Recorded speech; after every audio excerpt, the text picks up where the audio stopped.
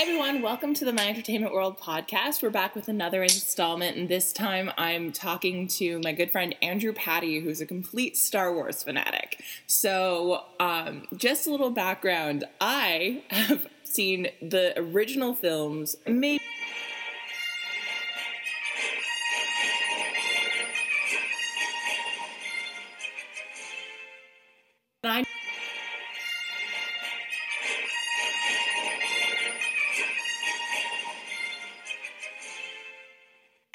and then I saw The Force Awakens just a couple days ago. Really enjoyed it as a standalone action film, but don't really know enough about the universe to care about it in a larger sense. Andrew, why don't you tell us a little bit about your background with Star Wars? Okay, so I guess I'm the youngest of four kids, and my brothers, when I was 4 years old, sat me down and they made me watch A New Hope, Empire Strikes Back, and Return of the Jedi, and I was indoctrinated at that young age. I remember I was in preschool, and every time it was playtime, I would run around and just pretend I was like an X-Wing fighter or something, like trying to blow up the Death Star. And in fact, everybody kind of knew me for that, and there was like a whole class sitting around, and the teacher says, "Can somebody name something that flies?" And one girl raises her hand and goes, "Andrew," and I'm like, "Damn straight. Good, I'll take it." And ever since then, I've just been kind of, indoctrinated. It's kind of followed me through my entire life. But I understand what it is as a work of science fiction. It's not great literature, but who cares? It's fun. It's escapism. And that's why I like it, So yeah, that's me. Well, that's actually one of the interesting things I think about Star Wars is that it clearly was originally... Sorry, my dog's making noise. It was originally written as escapism. It's goofy. It's silly sci-fi, light versus dark simplicity. But over the years, because people love it so much, I think people have started to ascribe greater meaning to it and say, "Oh, it's not real. It's actually about the larger philosophy of life and all these things." And I think that that actually does it a disservice. I think ultimately it's just science fiction adventure movies. They're just big popcorn movies, and to try and make them something bigger means they're going to let you down. What do you think of that? So I would agree with that, but I think what the beautiful thing about the Star Wars universe is that it allows people to expand on it. It allows fans to write their own books, which there have been plenty of, make their own video games, and if they want to explore themes beyond simple light and dark, that's usually where it's done. The original films, you're absolutely right about that. They're dumb, big-budget blockbusters, and that's why we love them. That's totally okay. But that's not to say there's no depth in the Star Wars universe. There can be, and there has been in the past, but usually it's not up to the movies to provide that. Well, and when J.J. Abrams was brought on to do The Force Awakens, wasn't there some sort of announcement that said that all of the expanded universe and spin-off novels and Clone Wars TV show and all that kind of stuff was no longer canon? Yes. Okay, and that was a pretty big deal, and he totally had to do that because if he had to make everything fit into what was canon, the era past Return of the Jedi after the Battle of Endor has been explored so fully and so much, and there's been so much in the continuing adventures of Luke Skywalker and company that if he had to make his movie fit into that, it wouldn't make any sense. Okay, there's a few things he could have done. He could have done the Thrawn trilogy or whatever, which is it's a fan fiction series, but it's one of the more highly regarded ones. I thought when they announced Episode 7, maybe they'll do that. I didn't expect them to negate all of that, but I'm really glad they did because it allows directors like J.J. Abrams and all the entire writing team to go in and make a totally fresh movie. Now, so are fans sort of seeing the books and the fan fiction and that whole expanded universe thing versus the new films? Are they almost seeing it sort of like as a multiverse thing, like in comic books, or is it really just now the big blockbusters have overwritten these smaller mediums? That's a good question. I don't know what most of the fans are thinking. I honestly don't really care. So the expanding universe was fine, but a lot of it was trash. In fact, like 80% of it was just really just bad fan fiction. But there was a few gems in there which, okay, they're declared non-canon, but that doesn't really ruin the stories. You know, take them as what they are, as I guess you can see it as an alternate universe, but it's not an alternate universe that's the same way, you know, J.J. Abrams did for Star Trek, which actually was an alternate universe. You know, there's no storyline explanation for any of this. This is just kind of what happens when big corporations take over franchises. Did you find in the new movie that there was any sort of like Disney ramifications, if you will? Yeah, actually, and I would like to talk about that, specifically the Starkiller Base happy ending. They had to make this movie as they try to make this movie as close to A New Hope as possible, and that's really, really apparent in the fact that they have this giant super weapon that they need to blow up, which I personally thought was too much. Or if they're going to have a giant super weapon, I think, don't blow it up in the first movie when you're going to make a trilogy of movies, okay? Also, that's such a sequel move. Just like, you thought it was big before, this one's bigger. Yeah, and you know what, honestly, and that's okay, so I mentioned earlier that it's really important to take off the rose-tinted glasses when you're viewing this movie. And, we have to acknowledge that even as early as 1983 in Return of the Jedi, when they say, oh, wait, there's a second Death Star, it's almost like they're running out of ideas. Or they need, I think what would have worked is if they rewrote, A New Hope. Okay, maybe this is a little extreme. But if they rewrote A New Hope as a trilogy, maybe don't blow up the Death Star right away. You know, maybe save that for the last movie. And the fact that, okay, they introduced this new Starkiller Base as this, planet-destroying super weapon. Don't get me wrong, it's pretty cool. It doesn't make any sense, but it's pretty cool. The fact that I totally rolled my eyes. I'm like, okay, they're going this plotline again.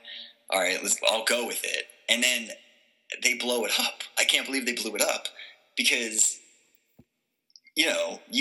that's a great thing to have around for 3 movies then, because that's an actual threat. What do the bad guys have? What does the First Order have at this point? Well, on one hand, okay, so I have a couple comments because I have my next big question, and it's a big one, has to do with what you just said. But put that on hold for a second.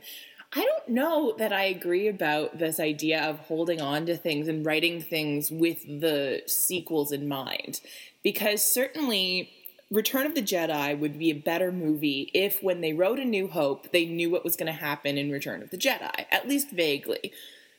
But at the same time, I think New Hope is a better movie because it's just a movie. It has a beginning, a middle, and an end, and it was never meant to be anything more than that. And so it's a complete story in a real filmic sense.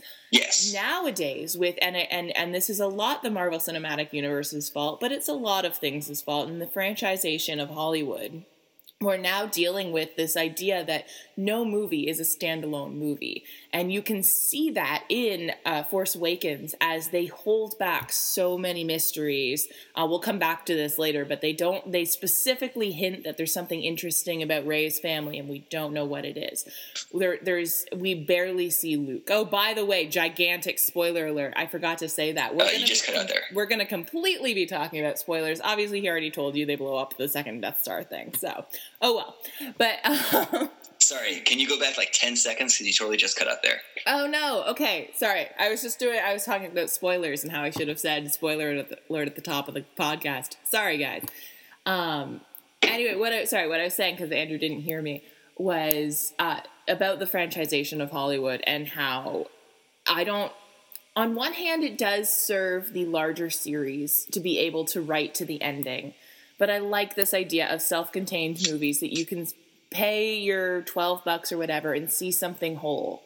And you can't do that anymore. TV or film is now so much like television that Force Awakens is not something in and of itself. And that kind of annoyed me. Okay. I agree with that point, but when you call it episode 7 of a 3-part Oh, okay. Well, I guess a 9-part series, but really it's a new trilogy, however you want to say it. I think they definitely should have things that will carry over to other episodes, to other movies. For example, Captain Phasma. It's not clear if she lives or not in this movie, which would be a real letdown. Apparently she's in the next one. Excuse me? Apparently she's in the next one, Gwendolyn Christie, right? Yes. Yeah. Good, because she didn't do anything in this one. But, one of the things they should have made explicitly clear was the bad guys survive. This isn't a self-contained movie. There's going to be more stuff that happens, obviously. And if you want standalone films, I mean, Disney's got you covered for that, because they're coming out with Rogue One at the end of this year, and that's going to be, as far as I know, a standalone film that takes place between episode 3 and 4. Yeah, that's true. It's probably going to have a tie-in hint. You know how the Marvel movies have, like, and then this big purple guy shows up and he's up to something. Ha ha ha. Roll credits. Yeah, that's Thanos. I know. Whatever. I know so much about geek culture. Big purple guy. But speaking to some of the mysteries that they put into this movie, with specifically pointing towards the future, I have 2 big questions. My first is, what the hell is Snoke's deal? Did I not know who that was entirely because I missed the prequels, or is that a new character and I'm just confused by how vague he is? Okay, so Snoke, that is a totally new character. Nobody knows where he comes from or what the deal with him is. So that's actually one of the things this movie failed to explain, because this movie was, I guess, supposed to, tie up what happened after Return of the Jedi, but instead it's this totally separate plot line. Snoke and really the First Order in its entirety, I guess they kind of rose up out of the ashes of the Empire, but my question is, where did they come from? How did they get so powerful? Who were the Knights of Ren? Apparently, if you read, some of the, fan fiction or whatever, or not fan fiction, or, canon stuff that's cropping up, the Knights of Ren are, this ancient group of Sith Lords or something that, I don't know. I'm not entirely sure, to be honest. But Snoke, really nobody knows. They didn't explain. He's the new stand-in for Emperor Palpatine, though. And I don't have much of an opinion on him yet. I want to see what he does in, episodes 8 and 9 before I make a judgment. But I didn't hate him. I just kind of been like, okay, that's the new Palpatine. That's fine. So what he is just a big, vague, big bad. Yes, exactly. He's the evil guy who's manipulating the other evil guy who's going to turn good, and that other evil guy who's going to turn good is probably Kylo Ren. I think he's going to. I don't know, man. Okay, so but how up are you on sort of not fan fiction but fan theories? Because one of the fan theories I heard, and I do not buy this at all, is that Kylo Ren has a sort of Snape-ish thing going on. And we're currently, the killing of Han, which at the moment seems so... I remember when book 5 of Harry Potter came out, I had not finished it yet, and I was talking to a friend of mine who had finished it, and I was explaining to her that I was pretty sure that Snape was an antagonist but not a real villain. Yeah, book 6, right? Yeah, book 6. Sorry, 5 is serious.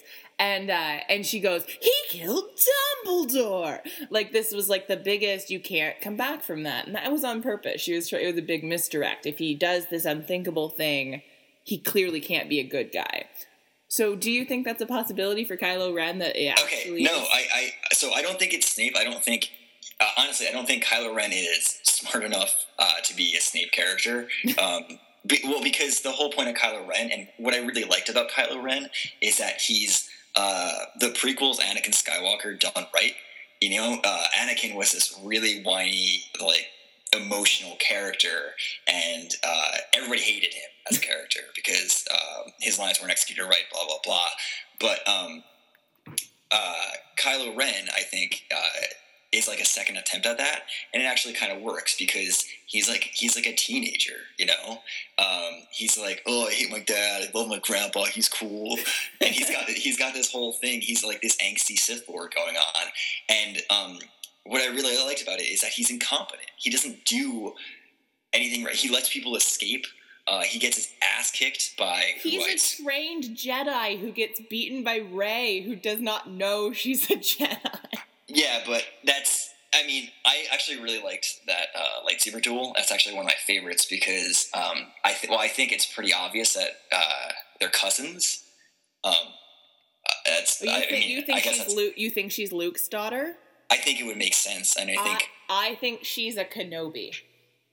Oh, I heard that fan theory. I don't know about that. So, why do you think she's a Kenobi? Just because I think it's too neat to make her Luke's daughter. I think that the first thing everybody thought when we cut away from Han and Leia having the conversation, so who's the girl? Like, I feel like it's sort of like how, I mean, spoiler alert, Dan is Gossip Girl. When I was watching Gossip Girl, I was so sure that the only obvious answer was that Dan was Gossip Girl, that was the only person I actually ruled out. Of course, I turned out to be wrong, but, like, it just feels like in twist culture, you can't go with, like, the only thing that makes absolute sense. And I think the thing that makes absolute sense is that she's Luke's daughter, right? Yes. And I think, okay, so I don't think that's going to be the twist. I think that's going to be, all right, so in episode 8 or 9 or whenever there's going to be another big plot twist, I think it's going to be revealed that she's Luke's daughter. But because everybody already kind of knows that, they're going to be like, yes, she's Luke's daughter. Now let's get on with the plot and let's let real twists start to happen. They sort of did with Kylo being Han and Leia's daughter. Exactly. So, yeah, I said daughter. I thought about son. What if she's a Kenobi. I read my friend sent me that fan theory, and I don't think it would make sense because my entire impression of Obi-Wan when he was on Tatooine was that he's kind of a hermit, and that he probably didn't find a wife or and make an entire family. And if so, they should have been mentioned in the originals or something. I would have thought, So I thought Obi-Wan died kind of celibate. And, to have to introduce this whole family line to him, I don't know. They're in danger of upsetting more fans with that and ruining the character in a very similar to, like, Han shot first kind of way. Right. Yeah, but, people like to, especially in large franchises, they go back and they sort of rewrite history and pretend things were there the whole time that weren't there the whole time. All that kind of thing. Like, if you watch the Avengers and then you go back and you watch the first Thor movie, Loki is not Loki. Like, they have his goals in life are completely different. Yeah. But they needed a villain and he was popular and the internet loved him. So they're like, let's use Tom Hiddleston again. And they sort of rewrote who he was and what he wanted. Yeah, but that's bad. They shouldn't be doing that. And if they were to do that with a character as, beloved as Obi-Wan, I guess, for episode 8 and 9, by introducing Rey as her his granddaughter, I think that would, cause a little bit of an outrage. And would it make as much sense as Luke's daughter? Or she could just be, some other family. That could be another thing. She could just not be a Skywalker at all. But, I think it's pretty obvious that, just because it's an obvious plot twist doesn't make it a bad one. Yeah, that's what I'd say. That's fair. That's a good point. But how complicated do you think this is going to be going forward? Because The Force Awakens is ultimately a really simple movie. It's really these very basic beats, classic structure, and that's why I enjoyed it as a standalone film without knowing really very much about the larger universe. But then going forward, some of the fan theories that have been spun have, her memory was wiped and there's this and that going on and there's like time travel and all these crazy things. How complicated do you think this is going to get? I don't think it's going to get terribly complicated. I don't know anything about these fan theories about, memory erasing or really? Time travel. Oh, they're actually kind of cool. Okay. So people think, because one of my big questions was, how does Rey know how to do all this stuff? Like, she's sort of she's just a scavenger, yet she's a great fighter instinctively. Her force skills are way more developed than Luke's were. And what was the other thing? Oh, and she can fly. Like, she's this amazing pilot, and she has no reason to be able to fly like that. So people are saying that she was in Luke's Jedi Academy with Kylo, and then something happened, like when she was a kid, when we see her losing her family, and then when he went crazy and killed everybody, he spared her, but somehow she lost her memory. Okay. I don't know how I feel about that. I guess that would make sense, but I don't know. I feel like amnesia plot lines are a little bit overdone, or just kind of an easy excuse, yes. You know? But I guess that would make sense. But in terms of how Rey's doing all these things, I guess it's kind of the Deus Ex Machina. She's strong in the Force because of who she is. Yeah, I mean, she can. She knows how to use a lightsaber well enough to beat Kylo Ren. Because what I really liked about that scene was all three of the people using lightsabers in that scene didn't know what the hell they were doing. They were all bad Jedi or bad Sith. And you see them at this like really elementary stage, and it sets it up for later movies when they actually become competent badasses. I fully expect that like that baton, that staff that she uses to be translated into a double-bladed lightsaber in later films. But honestly, the reason she can do all this kind of stuff is just because she's Force sensitive. And how does she know how to fly the Falcon? Probably because she's familiar with screwing around as a scavenger for her entire life. I mean, how old is she? Like 20? So yeah, she's probably been doing stuff like that for 10, 15 years. I don't know. But that's something that's kind of left to the audience to assume. And you're right, they don't really go into that much explanation just talking about it, but I don't know. I didn't hate that she was competent with the Force already. Interesting. Did you know that the stormtrooper in the scene where she does the these are not the droids you're looking for bit is played by Daniel Craig? No way. I did not know that at all. Yeah, really? They were shooting Spectre at the next stage over, and he got bored and went over and he filmed a cameo as a stormtrooper, and it was later revealed that he's the guy That's so funny. Lets her out of my God. Yeah, the bonds and leaves the door. Oh, you're cutting out again, by the way. Oh well. Whatever. Okay, so what are some of your larger thoughts about the film? Okay. So the things I really loved about it, and J.J. Abrams promised this is the Star Wars you know and love.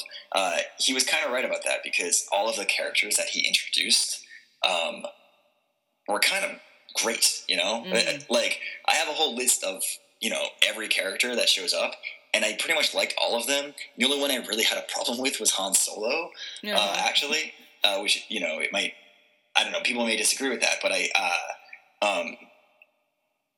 the chemistry between everyone was pretty spot on, I thought. I want to know why you had a problem with Han. Okay, so I had a problem with Han because at the end of Return of the Jedi, he, he's kind of like settling down with Leia, and you kind of get the sense as to like one of those happy ever after, endings, and then they go have kids. I didn't like to see Han Solo doing the stupid Han Solo stuff he did when he was younger, doing the running from space pirates and fighting tentacle monsters and stuff. Like all his character growth had been eliminated? Yeah, it's not all the character growth had been eliminated. I guess the excuse for it is after his son went nuts and, became a Sith Lord, Han kind of lost his shit too and kind of reverted back to doing what he did.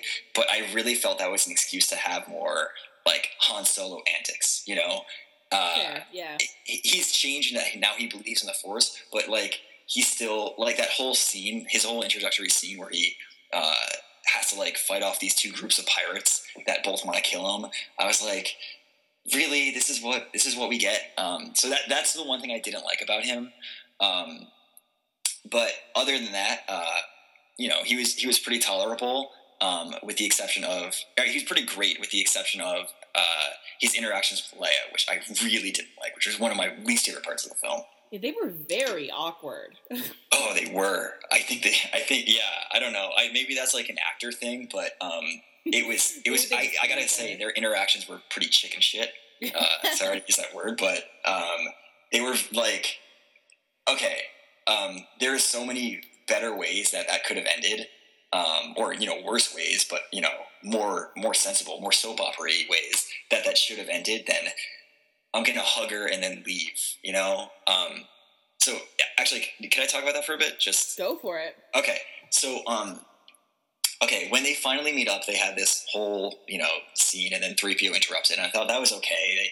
They've done that before. That's nostalgia from Empire Strikes Back, but it's okay because they wanted to treat this like exes. Like, these are two people that haven't seen each other in 10 years.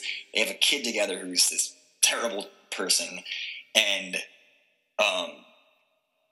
when they get back to the base, they're doing exposition, and they're doing things like talking about, it's okay if they talk about their son, but at one point they start talking about like the plan to destroy Starkiller Base together. I'm like, no, we don't want to hear these two characters talking about that.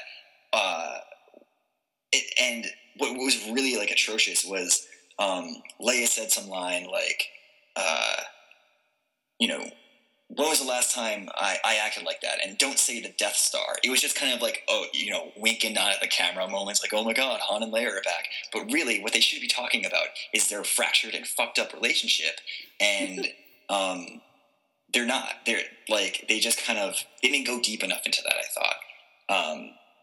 So what I really wanted to happen was Han and Leia, like, when they say goodbye, like the last time they see each other, Han, does something. Han like tries to kiss her maybe, because he realizes he misses her, and like it's a kind of a character moment for Han where he's like, I realize I missed my ex-wife so much, my wife, I guess, so much, and that I love this person. Like, yeah, it's painful, but this is what I wanted again.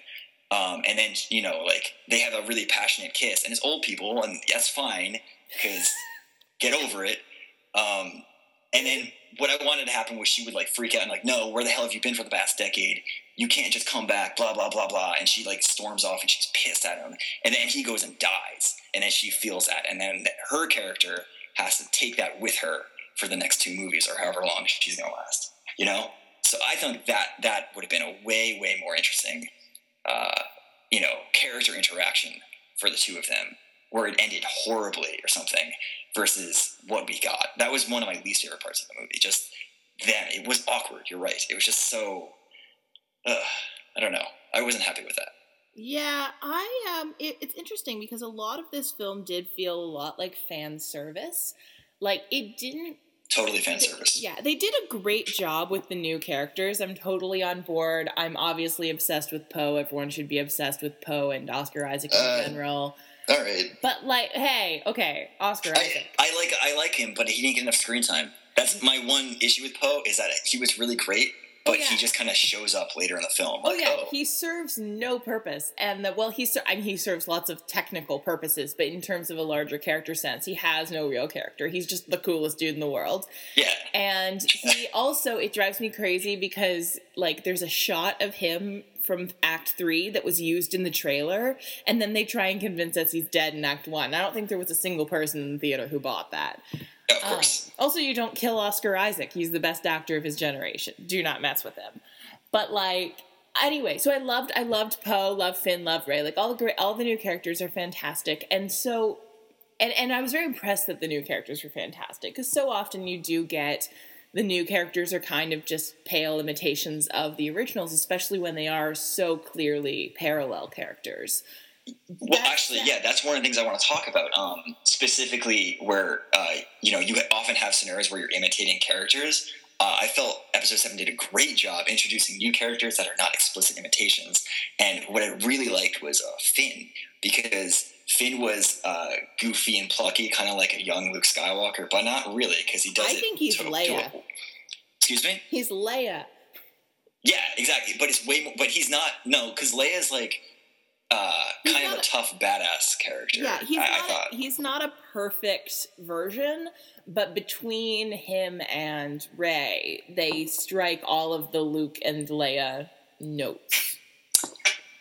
Yeah, and honestly, I hope that like they follow through with that romance plot. You know, unlike the Luke and Leia, like, oh, they're sisters, or they're sister and brother. But honestly, the thing is, my favorite scene from the movie was probably there's three characters. It was on the Falcon. It was Rey, Finn, and BB-8, and Finn, like John Boyega, just has such great chemistry with everybody that he's talking to a soccer ball, and it's like the most like natural interaction you've ever seen. Like the whole like thumbs up, and then the little blowtorch thing comes out, and it's like come on, that whole thing flowed so well, and I'm like, this is great. This is what I want to see. In fact, that's why I really loved Act 1 before they started piling on all these. Remember this character, you know? Yeah, exactly. Well, because there was so much of that, like. And now we'll bring in Leia, and now we're going to go to a cantina, and now we're going to do this, and now we're going to, like, that's very just, like you could feel, I saw it really late in the run, there weren't very many people in my theater, it was like 11 o'clock at night, so we didn't have that sort of crazy fanboy excitement that I'm sure was at all the opening night ones. Yeah, there was a lot. I saw it opening night, and I was like, you know, when the Falcon shows up. That's what I was going to talk about. Like, there were those moments, like, you know, the very first moment when Star Wars appears on the screen and you hear the John Williams score for the first time.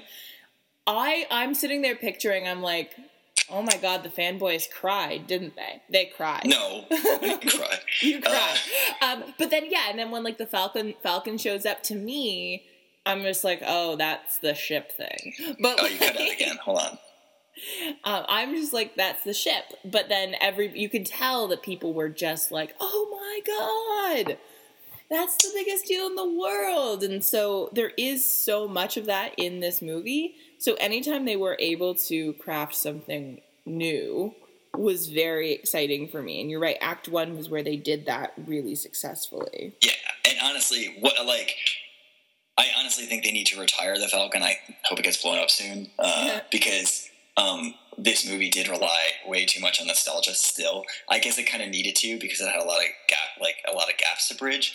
But you know, the fact that the Falcon was right there coincidentally, and you know, it had to be that ship. It's fun because people want to see the Millennium Falcon, but they need to move beyond that. Get a new ship. Well, I liked the idea of when Han was talking about, we're just going to get you a clean ship because they're tracking the Falcon. I was like, that's an easy way to do this. And then they didn't do it. You're right, they didn't do that. I know, exactly. And they just kept, exactly. I'm like, why? I don't know. Why do you think speaking of, because that was at the trip to see Maz, why do you think she has the lightsaber? Yeah. Okay, so that's something, and they try to explain it. I think they said that's a story for another time. Yeah, I was like, oh, what? That's what you get with the sequel thing. They're writing to the sequels. Yeah, but here's the thing. It was my understanding up until that point that lightsaber was lost on Bespin. That lightsaber was lost when Luke gets his hand cut off, and it goes down like the shaft, and it's just, I don't know how that was recovered, and I felt that the fact that they had to make that Luke's old lightsaber, I don't know. I thought that was a bit of a stretch. If anything, maybe make it Luke's green lightsaber from Return of the Jedi, which he still had, and then he doesn't have anymore for some reason. We'll find out. But the fact that they brought back the blue one, which we know Luke lost, it's because it's iconography. Like, people don't. The famous picture in your head, like, I forgot about the green lightsaber, not really having seen that much of the movies, but the blue lightsaber is, like, so ingrained in pop culture that it's not going to go anywhere in my head. It belongs to Luke. That's all I knew about it. I didn't know what happened to it, but I knew that's Luke's lightsaber. Yeah, I know, and most people aren't going to be asking that question, but it's a bit of a plot hole, I think. Or even if it's not a plot hole, it's something they do need to explain eventually. But I don't know. You know, I'm curious where they go with it, but they just might not explain it. They just might not say, you know, it's what you were talking about earlier, where, you know, they have to kind of retcon what happened in previous movies a little bit to make it fit this new movie, the way the Avengers did. Yeah. But really, to me, the greatest mystery in the whole thing is that in this sort of weird theoretical future, we all have a mishmash of accents because we're half British, half American, just because that's how they wanted to cast the film. But the one exception, everybody's using their own accent except Donald Gleeson, who switches from Irish to British. That's fine. Everybody's got their own accent, but Finn had to be an American because that is a British actor. And he's the only person who changed his accent. I don't know. I think it's politics stepping into it. I don't crazy. It is. I don't, but here's the thing. I don't know why. Maybe they couldn't have two main British actors as Finn and Rey. But you're right. It's bullshit. I don't agree with it, but I don't know. That's what they had to do, I guess. Okay, so where do you think they're going from here? Okay, I don't know. So, if A New Hope, or if The Force Awakens was a parallel to A New Hope, we can expect to see something that's kind of a tribute to, or tributary even, of Empire Strikes Back in the next one. I'm working under the assumption that Rey is Luke's daughter, and hoping they introduce some kind of mother character in the next ones, and there could be some that will help shed some light on what the hell happened between Luke and Kylo Ren and all of that stuff. And what I think would be really interesting is a female villain, like a mother villain. Although that's a little bit in danger of rehashing the whole plot of Anakin versus Luke. Then it's Rey versus her mother. I don't know, but I wouldn't be surprised if it goes in some place like that. What I really just hope they don't do is another super weapon thing, because that's been done 3 times already, and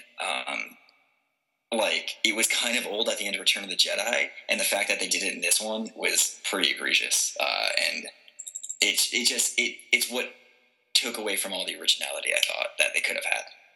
Yeah. Well, I mean, I don't think anyone was ever expecting an original movie, which is so ironic when you think about it, because the whole point, when Star Wars first came out, it wasn't totally original. It was obviously based on it was a tribute to Westerns. Yeah, well, and it's not like it invented sci-fi. No. But at the time, in context, it felt really original, even though it was using sort of the building blocks of other genres and pre-existing things.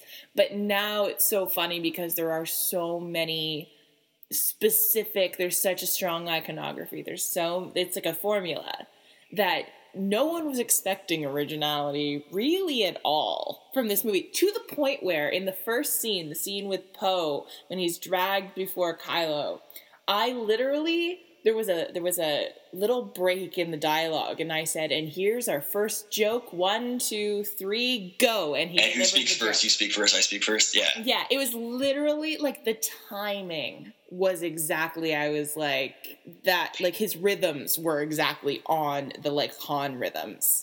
Yes, exactly. No, I know, and that's and you're right about that. Even going back to iconography, the first shot of the film is a giant Star Destroyer eclipsing a planet. The way you see this giant imposing Star Destroyer in A New Hope chasing a small Corellian Corvette.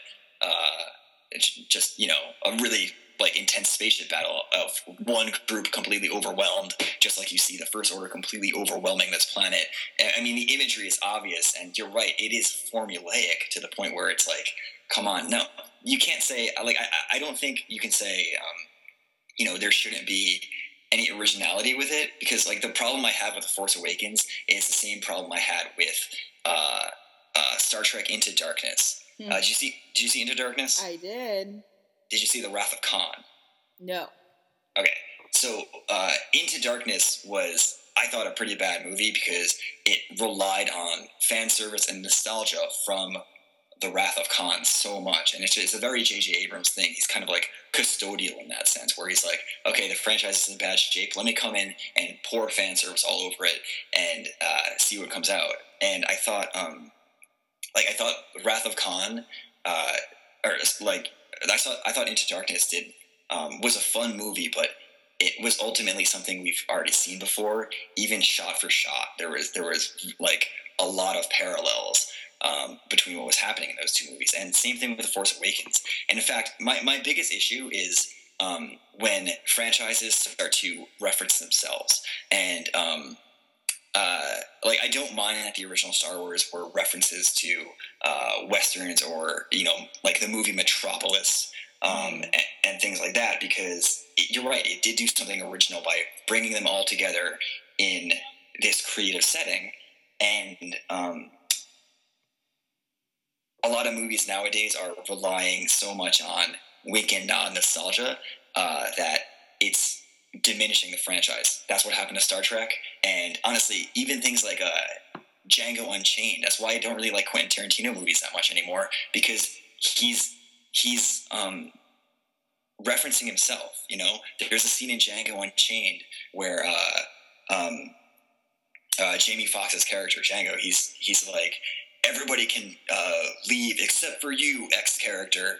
And that was a direct quote from Uma Thurman's character in Kill Bill. And like even like shot for shot, it's people aren't doing original things, Yeah. And that's what kind of bothered me a lot about The Force Awakens and those other two movies, Yeah, well, he's not. It's interesting because he's not an original director. It's almost to the point where you hire J.J. Abrams specifically for franchise work and fan service and that sort of thing. Like, he's never made... I guess his only standalone film is Super 8, and it's a tribute film. And, like, everything else, he's jumped into franchises that have been around for minimum 2 movies already. Because his lowest number is the threequel to Mission Impossible. Yeah. But it's so funny because he comes from this world of television where his work was wholly original. That was the whole, like, Alias was Lost, awesome. Alias, yeah. Well, he wrote the pilot of Lost, but we don't give J.J. Abrams credit for Lost. Okay, that was fair. Damon Lindelof. Right. Because J.J. Abrams then became one of those producers who puts his name on everything that helps it get made and then gets money for it forever, but it's not his work, which drives me crazy. But, like, even Felicity, which was his first show, like, he was an original ideas man, and when he made the jump over to film, he's doing that weird thing where he grew up on franchises, and so he's just continuing them the way that Ronald D. Moore, like, worked on Star Trek after having, like, had his life shaped by Star Trek. Yeah. He's just self-conscious, I think. Yeah, I think that's what it is. Like, well, it's like if you were to go and write, well, Star Wars, or like the new Power Rangers movie was written by, right? Like, you don't know. I wouldn't do that. I hate, like, Power Rangers is good when you're a kid, but. Well, no, but that's exactly what it is. It's like if you had decided to go write the new Power Rangers movie. That's what he did. He's just revisiting all of the franchises he loved as a fan. So, like, I think when he was as excited about the Millennium Falcon being found in the trash heap as all of the crazy fans who started weeping. Yeah, that's true. No, that's definitely true. And that's why there's so much fan service, because he's doing what he wants to do. I know, and I think it's a good thing to have him direct this one movie, but I'm glad he's not doing all 3, and I'm glad they're going to vary directors, definitely. Well, it's Ryan Johnson, right? I'm excited about that, because he did Looper, and he did that Breaking Bad episode, Ozymandias, I think. Did he do Ozymandias? That's like the most beloved episode of that show. I think he did. That's what somebody told me. I haven't seen that episode, but somebody, like, we were talking about that, and he's like, yeah, I'm really looking forward to 8. 9, not so much. Who's directing 9 again? I thought Ryan Johnson was doing both. But maybe. I'm not 100% sure. I don't know. I'm going to IMDb that right now, so talk about something else.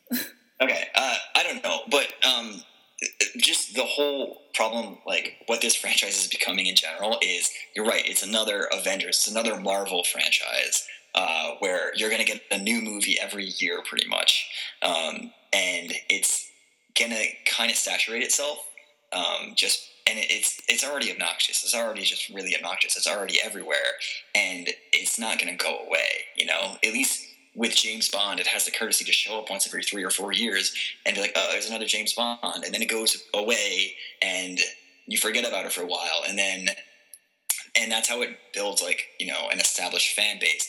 This is just going to be just this gauntlet of Star Wars movie after spin-off. I like that they're doing Rogue One. I think that's an interesting idea, especially because there's no Jedi in it. I don't like that they're doing a Han Solo movie, which I believe they've announced. And I think that's I just think it's a terrible idea because it's more relying on nostalgia, you know? And well, also that's not going to work because they're grossly underestimating how much of Han Solo was Harrison Ford. Because it's a prequel, and obviously Harrison Ford's never doing another Star Wars movie either way. No. But specifically, they're going to cast a young, and they're going to go out and find the next Harrison Ford, and they are not going to succeed. Yes, they did a great job finding their unknowns for this film, and there are only 2 of them, but they're just not going to find Harrison Ford level crazy charisma, because I'm sorry, but the magic of Han Solo, the magic of nothing, lies in the Star Trek script or Star Wars script. Like there's nothing special about the script. It's about the twinkle in his eye and his chemistry with everyone, and it exactly. No, you're totally right about that. And they said they're going to make that movie, and I'm like, oh, please don't, because you know they're going to crowbar more weird stuff into his backstory, and this is how the expanded universe got bad, or we're going to watch it happen again, just with this new version of the expanded universe, you know? By the way, if you don't know, the expanded universe is just the general term for stuff that happened outside of the originals back before it was declared non-canon by J.J. Abrams. By the way, I looked it up, and this is actually the worst news I've ever read. So the Star Wars Episode 8 is being written and directed by Rian Johnson. Star Wars 9 is written by Rian Johnson, so that's good. But, unfortunately for everyone involved, it's being directed by Colin Trevorrow. And Colin Trevorrow, if you don't know, now he did make Safety Not Guaranteed, which is a wonderful film. So, there I don't know it, yeah. That said, he made Jurassic World. I knew it. I heard that. I knew it was something. I saw 140 films in 2015, and I ranked them all, and Jurassic World is number 140. It is the worst film I've ever seen. Like, I couldn't handle how bad that film was. It was bad. Yeah. So that's really not promising news. No, exactly. I mean, and, you know... Like, at least Return of the Jedi I think Return of the Jedi was a good movie, and if they're going to have this parallel to it, like... My understanding is that a lot of people, when there's obviously the overriding idea that the originals are great and the prequels are terrible. But I've heard a lot of people, when they went back to watch them all, sort of discovered that Jedi is so much worse than they remember. Okay, yeah, that's true. But the thing is, I don't think it's just Jedi. Okay, so the problem with Jedi is that it's kind of a really disjointed movie. The first half of it... Empire and A New Hope are both 3-act movies. Return of the Jedi, it's kind of a mishmash. It's kind of like two acts, where the first act is pretty much all on Tatooine, getting the gang back together, blowing up Jabba's palace, and then riding to the sunset. And then... the second half, which is the good half, is just payoff. And I personally, like, your opinion on Return of the Jedi really falls down to, like, you know, how much does the Battle of Endor make up for the first half? And I personally loved it. I think it was, you know, in terms of, like, what Star Wars is and what Star Wars should be, I think Return of the Jedi is, like, the best hour, possibly, of the original trilogy. You know, there's definitely, like, Empire is definitely a stronger movie overall, but, like, the good parts are like consistent all the way throughout. Return of the Jedi is simply payoff, especially for Luke's character. Han and Leia, they had some issues. They didn't really have much to do on Endor. Lando should have died with the Falcon in that movie, I still think. Yeah, Return of the Jedi, it's kind of like, it's still good. I still like it quite a bit. But it's kind of like, you know, you take it with the rest and you go with it. I've always liked it. That being said, one thing Episode 7 did do is made me appreciate the prequels in ways that I haven't, and you know, made me take off the rose-tinted goggles of the originals, because it the A New Hope storyline, you're right, it's not original, and it wasn't really original back then. It's just the hero's journey. At least the prequels, I thought they failed, but they at least tried to do something different, you know, and a lot of the hate they get is definitely warranted, but there's actually one thing in particular which I never had a problem with, but everybody else did in the prequels, and that one thing is midichlorians. So do you know what midichlorians are? Absolutely not. Okay, so it's 1999 and The Phantom Menace comes out, and everybody hates it. You're like an hour and a half in, and it's a train wreck of a movie. There's Jar Jar, there's a kid, and everybody's like, oh my god, what am I watching? And it was just really disjointed, and, you know, the reaction is everybody's like, this is the worst movie ever, oh my god, what happened to my childhood? And then they introduce something called midichlorians, and midichlorians are, I guess it's like this kind of like biological like substance, or like it's like this like apparatus or something like in your cells or something that determines how well you can use the Force. Now, I didn't hate that. A lot of people hated that because it kind of destroyed the luster and the mystique of what the Force was. The Force was supposed to be God. It was supposed to be mysterious. And if you can quantify it, if you can say his midichlorian count is off the charts, that means, you know, suddenly that godlike feeling of what the Force actually is diminished. And everyone's like, it ruins the originals because now it's all biology and blah, blah, blah.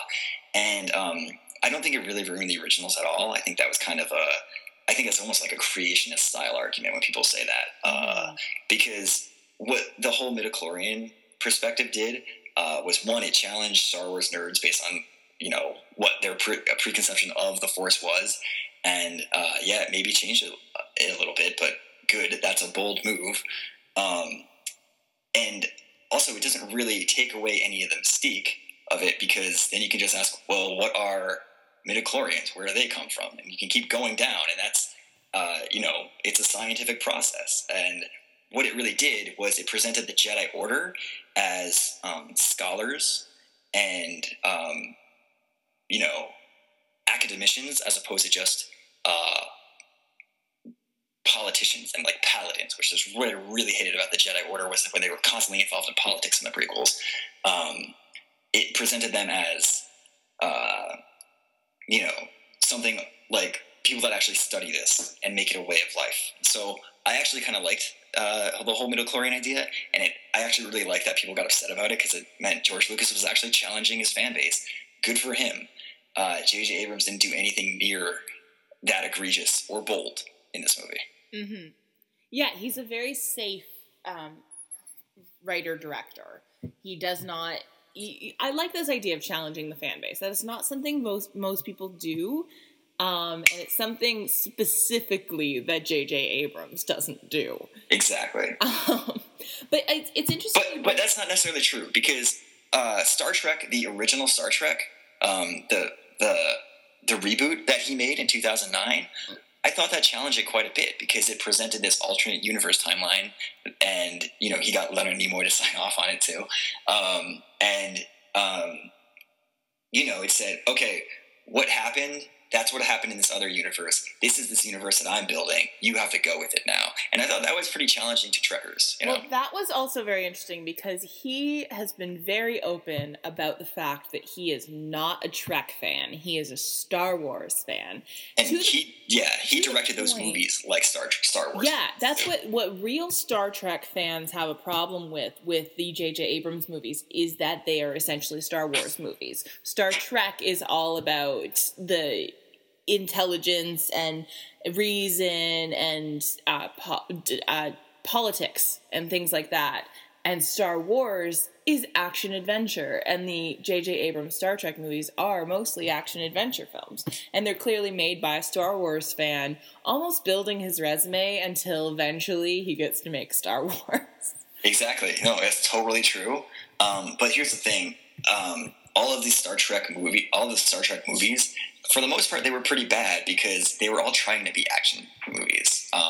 And I thought the original Star Trek kind of bridged, or not the reboot of Star Trek kind of bridged the gap because it actually made a decent movie and it didn't completely abandon character development and actual interesting plot line. It wasn't as good as some of like the other Star Trek movies, like the originals, like Wrath of Khan. It wasn't as good as Search for Spock, I don't think. Although I'd have to watch Search for Spock again, but it was better than all of the next gen ones because, like, if you ever see the next gen movies, those are just like a cast that's not meant for action doing action movies, and they're terrible. Every one of them, without fail, is just a train wreck. Patrick Stewart's not a great action star? Yeah, right? No, exactly. Brent Spiner, who knew? Yeah. Brent Spiner played Data, you know, so... Oh, yeah. Yeah. You don't want to, and Star Trek, and it's a flaw in Star Trek, really. Like, they've always had bad action. The original trilogy had, Kirk karate chopping, like, monsters in, like, 1967, and that was bad, it was cheesy, and I think Star Trek J.J. Abrams' Star Trek was the first film that actually got that right.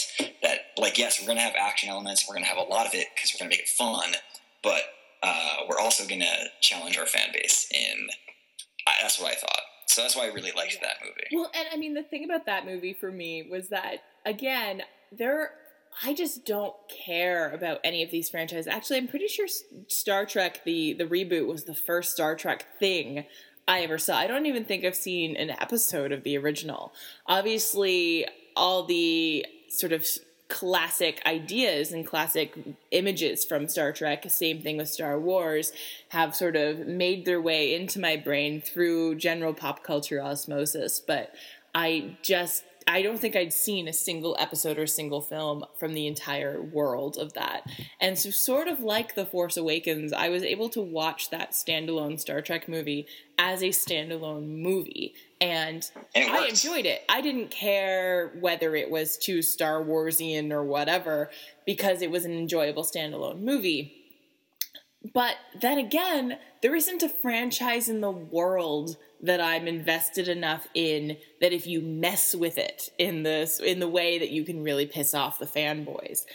Like, maybe the Mighty Ducks. This is like the like they're just I don't have really franchises that way. All my favorite movies are these, single entity things, except of course the Mighty Ducks. Of course, yeah. Was it Emilio Estevez? Yeah. Is that the Mighty Ducks? Yeah. He was in them, Coach Bombay, but he was not the highlight, if you will. But who was the highlight? The highlight? Okay, so it depends. This is totally off topic, but it depends which version of me is watching the films. So young me, obviously, was all about Josh Jackson and Charlie, because you have to be, because he's the lead character and he's Josh Jackson. As a grown-up, because I watch them every year, I go back and I'm all about Banksy. I think he has the more compelling story arc. So he's played by Vincent LaRusso, who disappeared after playing Banksy. Okay. Not in like a literal crime way, but in like a just isn't famous anymore way. Anyway, not talking about the Mighty Ducks. Do you have any other thoughts about The Force Awakens that you want to talk about? Overall, I mean, I think I was fairly critical of it, but I really did like the movie. I know who I wanted to ask you about. I wanted to ask you about Donald Gleason's character. I don't know his name. General Hux? The redhead?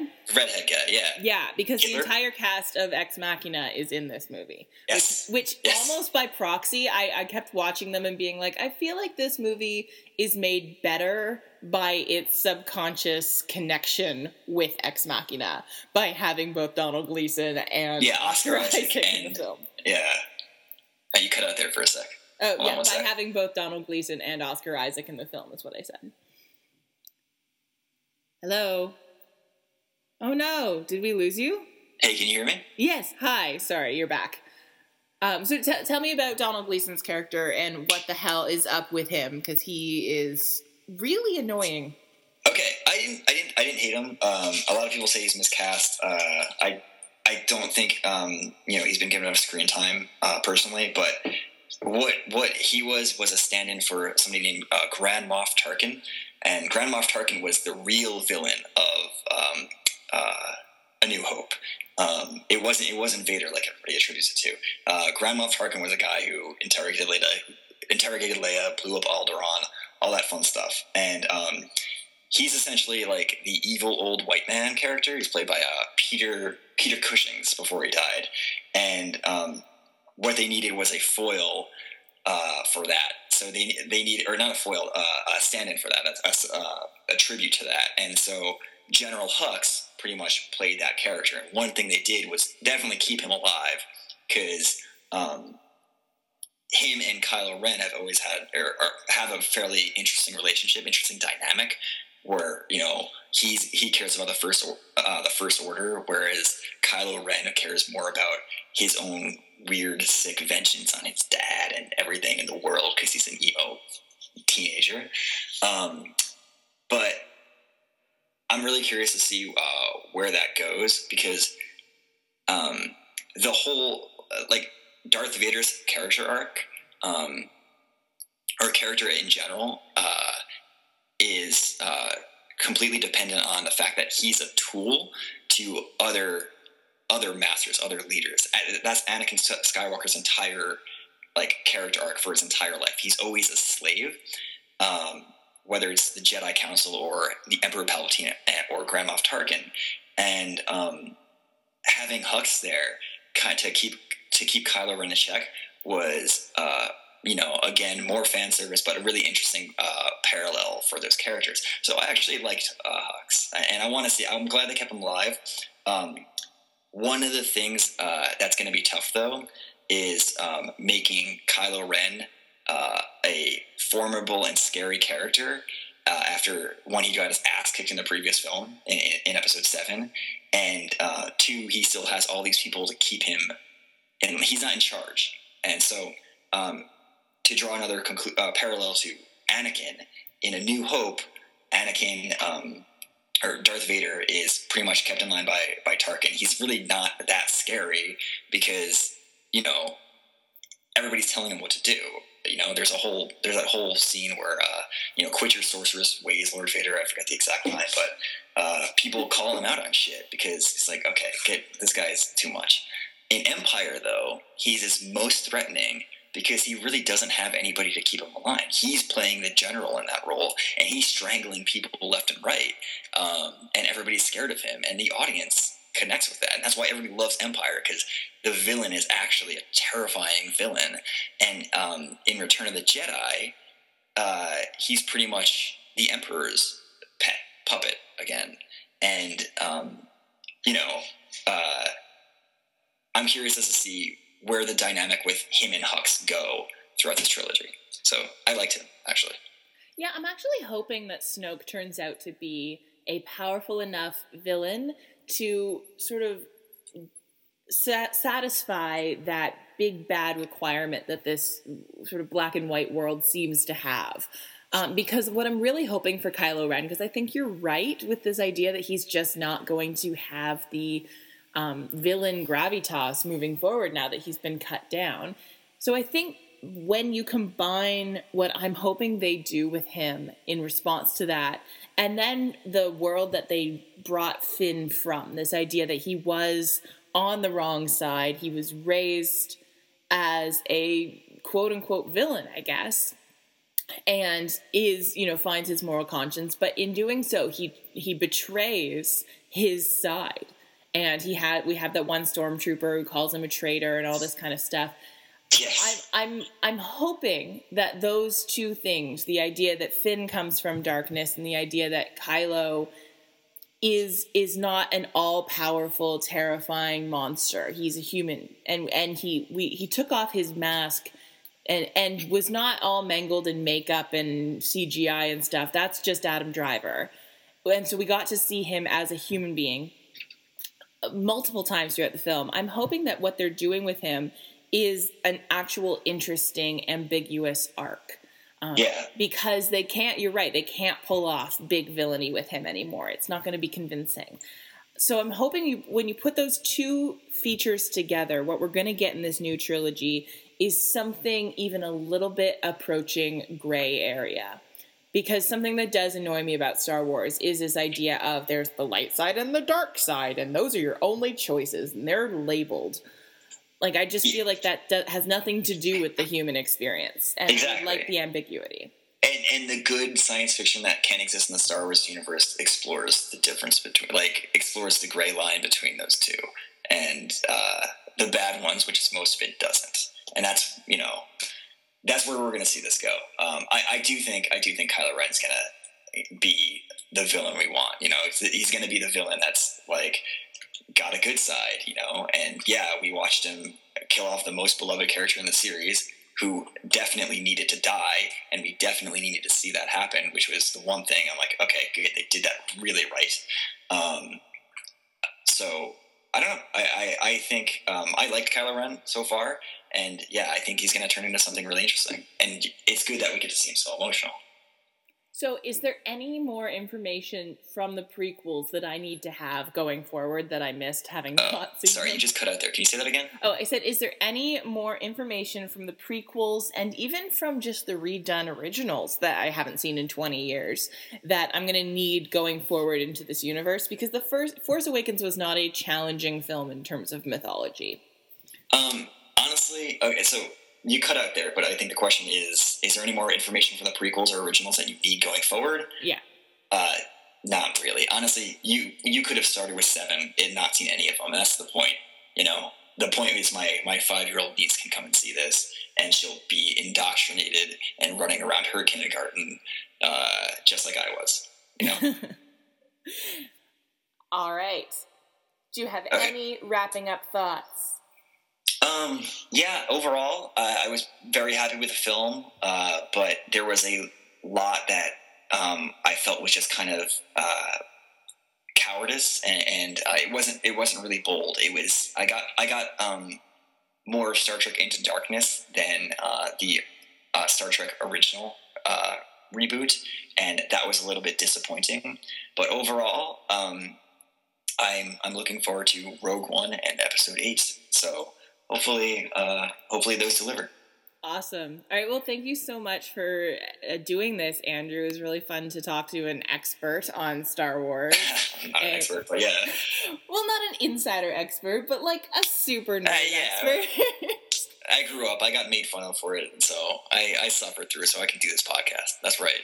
Oh, I always wonder, the people who made fun of people for liking Star Wars and things like that, what are they doing now with overwhelming geek culture that they are clearly participating in, right? Like, there's no way those people didn't see Star Wars when it came out. Yeah, well, there's a lot that probably don't care. Honestly, it's like, you and I, we exist in a group of friends where we all grew up with Harry Potter. We've all seen Harry Potter, but there's a huge portion of our generation that does not care at all about that. Really, those books. I've met maybe one person in our generation who hasn't read or seen Harry Potter. Yeah, I've met several. I've met a lot, and a lot of it is just not everybody's a nerd, not everybody's a geek. No, this movie made so much money. Nobody didn't see this movie. That's okay. That's true. This one in particular, but that wasn't the case in 1995 or 1996 when nerd culture, like what it was is pre the X-Men movie. That first X-Men movie, is where people realized nerd culture can make insane amounts of money, and it became mainstream after that, slowly. But yeah, like. But even the original Star Wars made a ton of money. But the original Star Wars was. Oh, sorry, you cut out there. I just said the original Star Wars made a ton of money. Yeah, the original Star Wars did, but really, then nerds took it and ran with it. So everybody saw Star Wars, but most people went back to their lives because it's a movie. And then nerds took it, and Star Wars became a nerdy thing in the 90s and 2000s. And now we're watching that rebound, I guess, where it's going to be everywhere again for a while, and it's going to be mainstream. And it's going to be like the Avengers. Comic books weren't cool until the Avengers movie came out, until those movies like X-Men started coming out and making a ton of money. I'm just saying that clearly with Force Awakens is currently at 1,733,400. Jesus. Yeah. 1,733,411,043. Oh my God. Yeah. Okay, that's. It is currently, and it's still in theaters and still going very strong, currently number 3 in the world in the history of films, after only Avatar and Titanic. What about adjusted for inflation? This is actually interesting. Adjusted for inflation... It's Gone with the Wind, right? Gone with the Wind is unbeatable. However, third place... the new Star Wars, I don't think anyone's adjusted the current numbers for inflation yet, but the new Star Wars isn't on the list for ones adjusted by inflation. But the number 3 ranked movie of all time in terms of adjusted for inflation growth is the original Star Wars. Really? Yeah, which made $2,825,000,000 in 1977. That's in 2014 dollars. Yeah, that's insane. Yeah, all right. Yeah, which is about $500 million less than... This can top it. I don't know if this can top it, but this is still in the theaters, and it is about $4 million away from overtaking Titanic. Yeah. And that's Titanic. It's Titanic. It's literally Titanic. Yeah. Oh, my God. All right, well, it doesn't surprise me, but, hopefully it's a good thing. It's an interesting phenomenon that all the people who got made fun of for loving things, the things they love, are now the most mainstream things in the whole world. That's actually a good thing. Deadpool movie. It's crazy. They made an Ant-Man movie. Doctor Strange is coming. It's weird. Anyway, all right. Thanks so much, Andrew, and everyone tune in soon. I don't know when we'll have the next episode for you, but when something strikes my fancy and we want to do a long form with another guest, I'll be back. And in the meantime, be sure to check out the site at myentertainmentworld.ca. Thanks a lot. Bye.